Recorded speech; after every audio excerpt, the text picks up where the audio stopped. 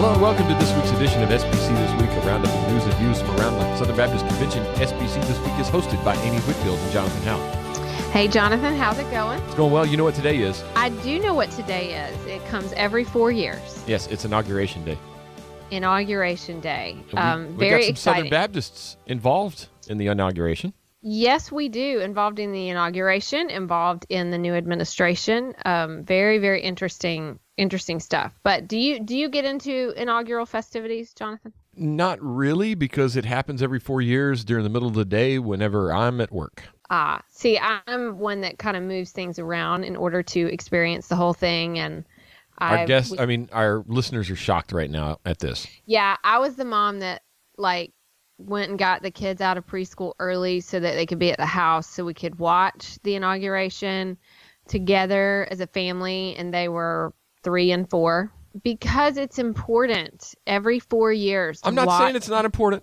Yeah, you watch the peaceful transfer of power. It really is an important thing for us to take in. All right, well, I'll try to tune in then. Yes. And regardless, and I've felt this way regardless of what who I've voted for or whatever. Just watching what we do as a society is very important, I think. Should be some good TV today. So it'll be fun to watch the media cover that, and then the inauguration balls tonight. That'll be always the red carpet of the day. So yes, very fun. All righty. Well, we'll get into some of the Southern Baptist involvement in that a little bit later. We're going to talk about some new some places that Southern Baptists will find themselves in the new administration. So got a few high-ranking officials that are Southern Baptist, supposedly, going to be still waiting Senate confirmation on some of them, obviously. Sure.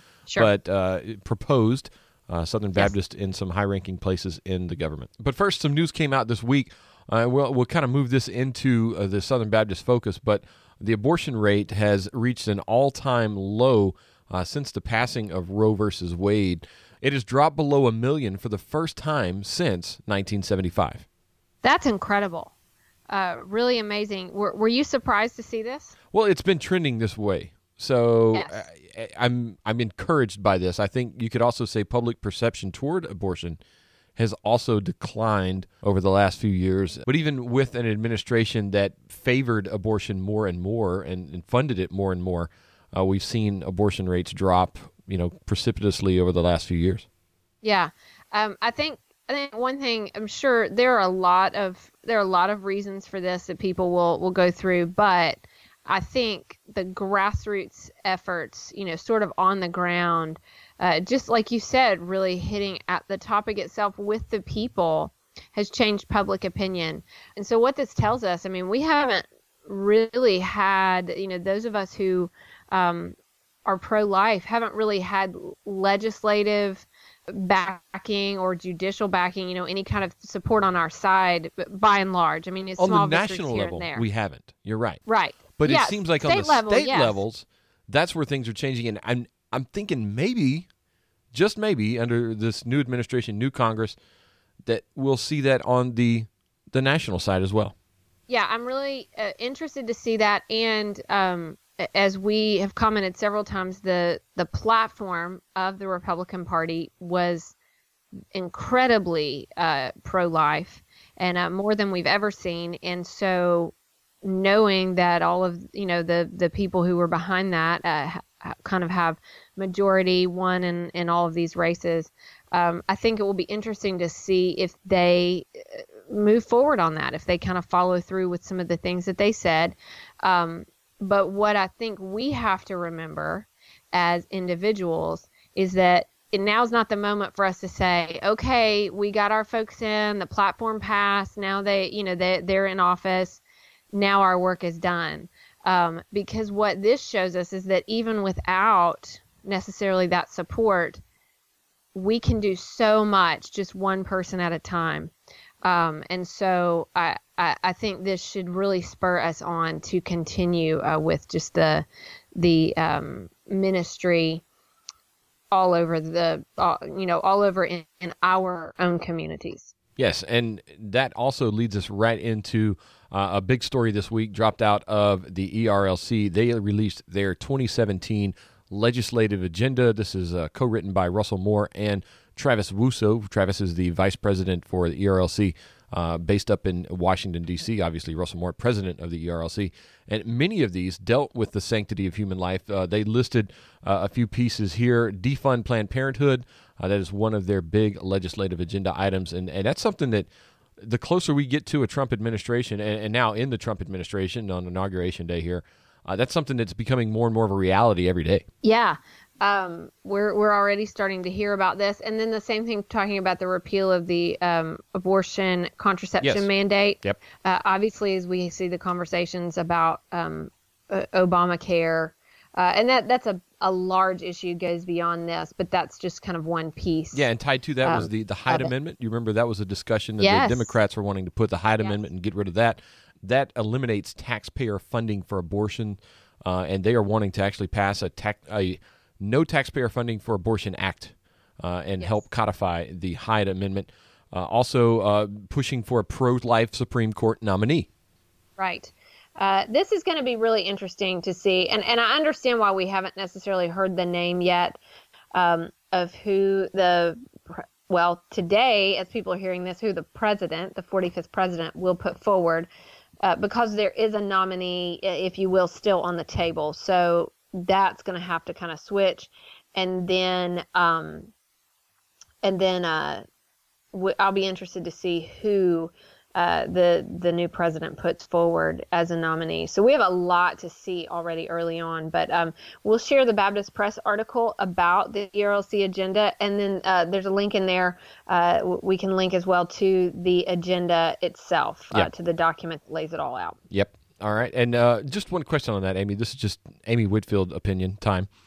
Yes. Had Barack Obama known that Hillary Clinton would not be the next president of the United States back in June, August, the time frame whenever we were talking Supreme Court nominee, would he have worked harder to have his nominee on the bench? I'm not sure he could have gotten anybody confirmed, but at the same time. Yeah, I don't know. I think the ideologies are so different and distinctive that I think he knew and probably understood, and they knew that this was going to be nearly impossible. I think he did the best he could to put someone forward that fit sort of his line of thinking, but maybe had a good record just in terms of experience and things. So I'm not sure that I don't think he would have done anything differently. That's just my guess, my hunch. Because if you go too different in ideology, then he had a base, and I've really felt that Barack Obama was an incredibly ideologically driven president. He wasn't swayed very much by public opinion, and so I just think that wasn't a concern for him. Well, and the way the conversation shaped up ultimately was you had pro-life judge versus pro-choice judge, pro-abortion versus no abortion. And that's kind of basically where that was the one issue that was dividing anybody who was going to be nominated from the Republican side or the Democratic side. So the name that is released soon, I'm guessing it'll be soon in the next few weeks by the Trump administration, should be a story that we will keep our eyes on, because like we've mentioned in a previous podcast, it's entirely possible that person could be a Southern Baptist. Yes. Right. Very much so. Some other news around the convention. California Baptist. We talked about them a while back about the Senate bill that was out there in California that got pulled, but this is non-religious liberty related. Congratulations on them moving to the WAC conference and NCAA Division I. That's exciting. I think that's really exciting. Now, they'll be in transition. Yeah. To kind of move forward, but I'm a big fan of college athletics. And Division I is a big deal. So I did not know their mascot is the Lancers. That's I'm a fan of kind of unique mascot names. It has cool. It has a piece that could be maybe thought to be similar to the proposed LA Chargers logo. If you look at that logo there, it's got a little lance that could be thought to be similar to the now discarded LA Chargers logo. Yes. Well, it's very interesting because so many times, even with great academic programs, with great liberal arts, things like that, in truth, mainstream knowledge of schools sometimes doesn't really kind of tip the scales until a school gets in Division One NCAA. That's when their name really gets known more and more. So this is exciting for CBU just to get their reputation out there even more with people knowing who they are. All right, so this puts them in a multi-year transition to NCAA Division I status, which they will apply for in 2018 in June. So they would start in 2018-19 for Division I, and they would officially move into the WAC then.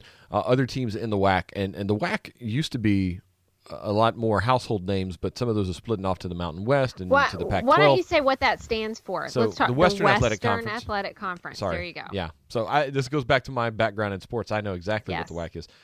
So in the WAC with them, Cal State, Bakersfield, Utah Valley State, Grand Canyon University, also New Mexico State, UMKC, which is Missouri, Kansas City, Seattle University, Chicago State, and UT Rio Grande Valley. That's University of Texas, not Tennessee. Rio Grande Valley. There is no Rio Grande Valley in Tennessee. That's very correct. For the geographically challenged. Yes. And remember, in March Madness, every conference winner it gets an automatic spot in the bracket, and then the committee will select other people based on records and stuff. So I'm going to be pulling for CBU starting in 2019 to win that. There we go. Yeah, to win that Western Athletic Conference championship, because I want to see them in my bracket. So now I'm trying to think of Southern Baptist institutions. Would they be the only Southern Baptist institution in Division I? There are some Baptist institutions. Mercer. Sure, Baylor. Liberty. Got some, but current Southern Baptist institutions. Is DBU in Division I? I don't know. Belmont would not classify. So, I mean, there's a lot of Baptist ones, but not like Southern Baptist state, state-funded kind of. Belmont was, but which so was Baylor. I'm a big basketball fan of the Belmont Bruins, by the way, just a side note. Yes. So defending OVC champs. What? Defending OVC champs. Yes, I'm always pulling for them every year. But yeah, so we'll have to throw this to our listeners out there. I think this may be the only one, but someone correct us if we're wrong. Yeah. This is exciting stuff. I love this. And there are a lot of Baptist schools. Don't give me. I mean, I just listed off a handful of them. That are in Division I, but I don't know if any of them are like state, tied to the state. Right, to the actively tied to state conventions that are, kind of within our. Yeah, because I'm thinking like North Greenville, Mississippi College, Louisiana College. A bunch of them are either NAIA or NCAA Division I or II. So, and then some of them are the NCCAA. They're that small. Yes. So, all right, that's this week in college Baptist athletics. Your little segment there. All right. Also, some more Baptist school news. Bruton Parker, you remember, had some issues in the past few years with some financial accountability and SACS accreditation. That has been resolved. They are in the clear now. That is affirmed by the Southern Association of Colleges and Schools Commission on Colleges. That's SACS COC. Their financial follow-up report to the 2014 ruling was accepted, and so they're back in the clear. Yes, congratulations to them. Those are always lengthy processes. It takes a lot of work, and so I know they are very relieved. And one final note here, while we're talking about schools and Baptist colleges, Louisiana College received a grant to help launch a master's degree in social work, so Master's of Science in Social Work, MSW degree, and 2 grants totaling more than $600,000 from the Rapides Foundation in Alexandria, Louisiana. Wow, that's big. So some growth at our state Baptist colleges, and good to see, exciting times again for the Lancers out there in the WAC. So that's going to do it for the news this week on the news stories. But, Amy, we wanted to talk today about some Southern Baptists and how they are playing an integral part in the Trump administration.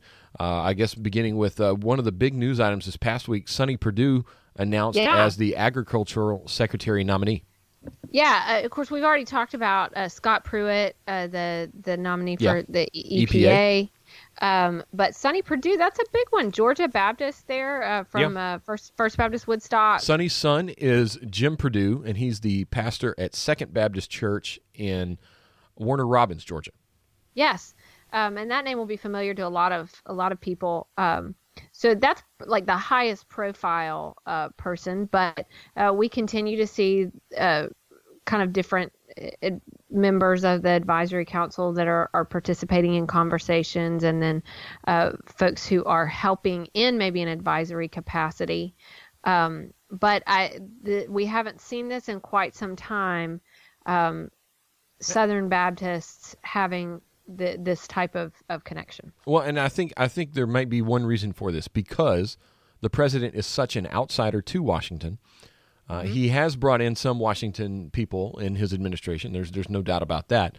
Yes. But a lot of times people that are already involved in Washington already have their groups of people, their picks, those kind of things. Yes. President Trump working with a blank slate for the most part. Right. I mean, he's bringing in people that he knows, and we're seeing a lot different type of nominees from President Trump and some really strong evangelical ties because of this, because I think he's relying on a broader base of advisors than most presidential nominees or president-elects, I guess you could say, because they're so entrenched in the Washington, D.C. machine. Yeah, and it's going to be interesting to see how this plays out. Of course, we're also going to get a lot of folks in there that'll have really fresh ideas and new ideas, but have different kinds of experience than the Washington, D.C. machine. So seeing them kind of interject into that world, I think that's going to be something to watch over the next year or two and see if there's a change in the way things are done.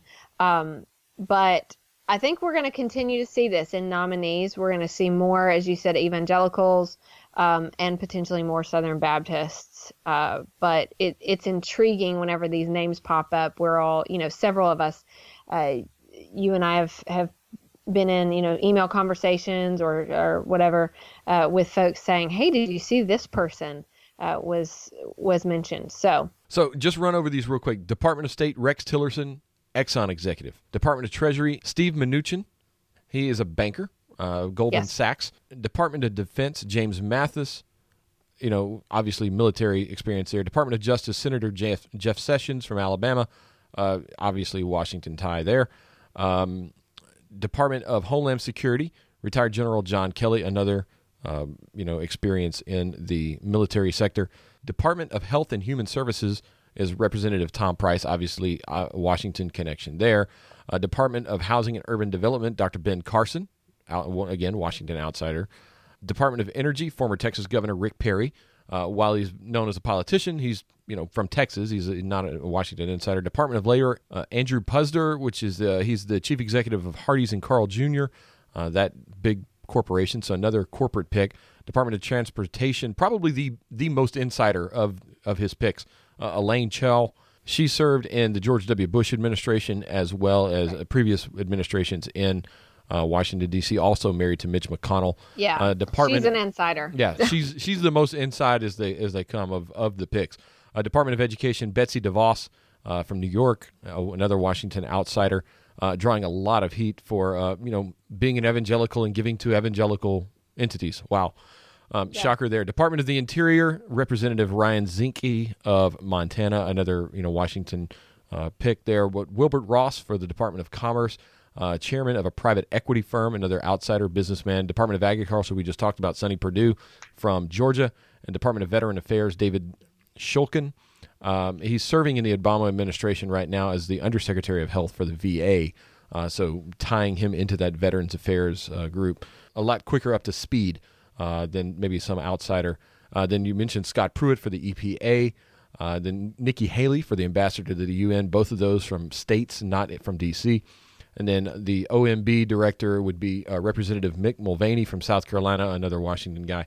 But, you start looking at all those, that's a lot of people from the business sector, from state governments, trying to, do something maybe different than what we'll see in Washington, D.C. under a Trump administration. So some solid picks. I know a lot of those names probably are very familiar to people. A lot of faith-based names in there as well. So it should be fascinating to watch these government leaders come together to lead and steward this administration. Yeah, it will certainly be a term to behold, I think. Yep. All right. Well, that's going to move us on to my favorite part of the week, this week in SBC history. Amy, blow our minds. Well, I like to be kind of timely when we have these big events going on. And as you just said, we talked about a lot of different appointees, and we talked about several Southern Baptists. But remember, this is not a first necessarily, because we've had a Southern Baptist president. Yep, Jimmy Carter.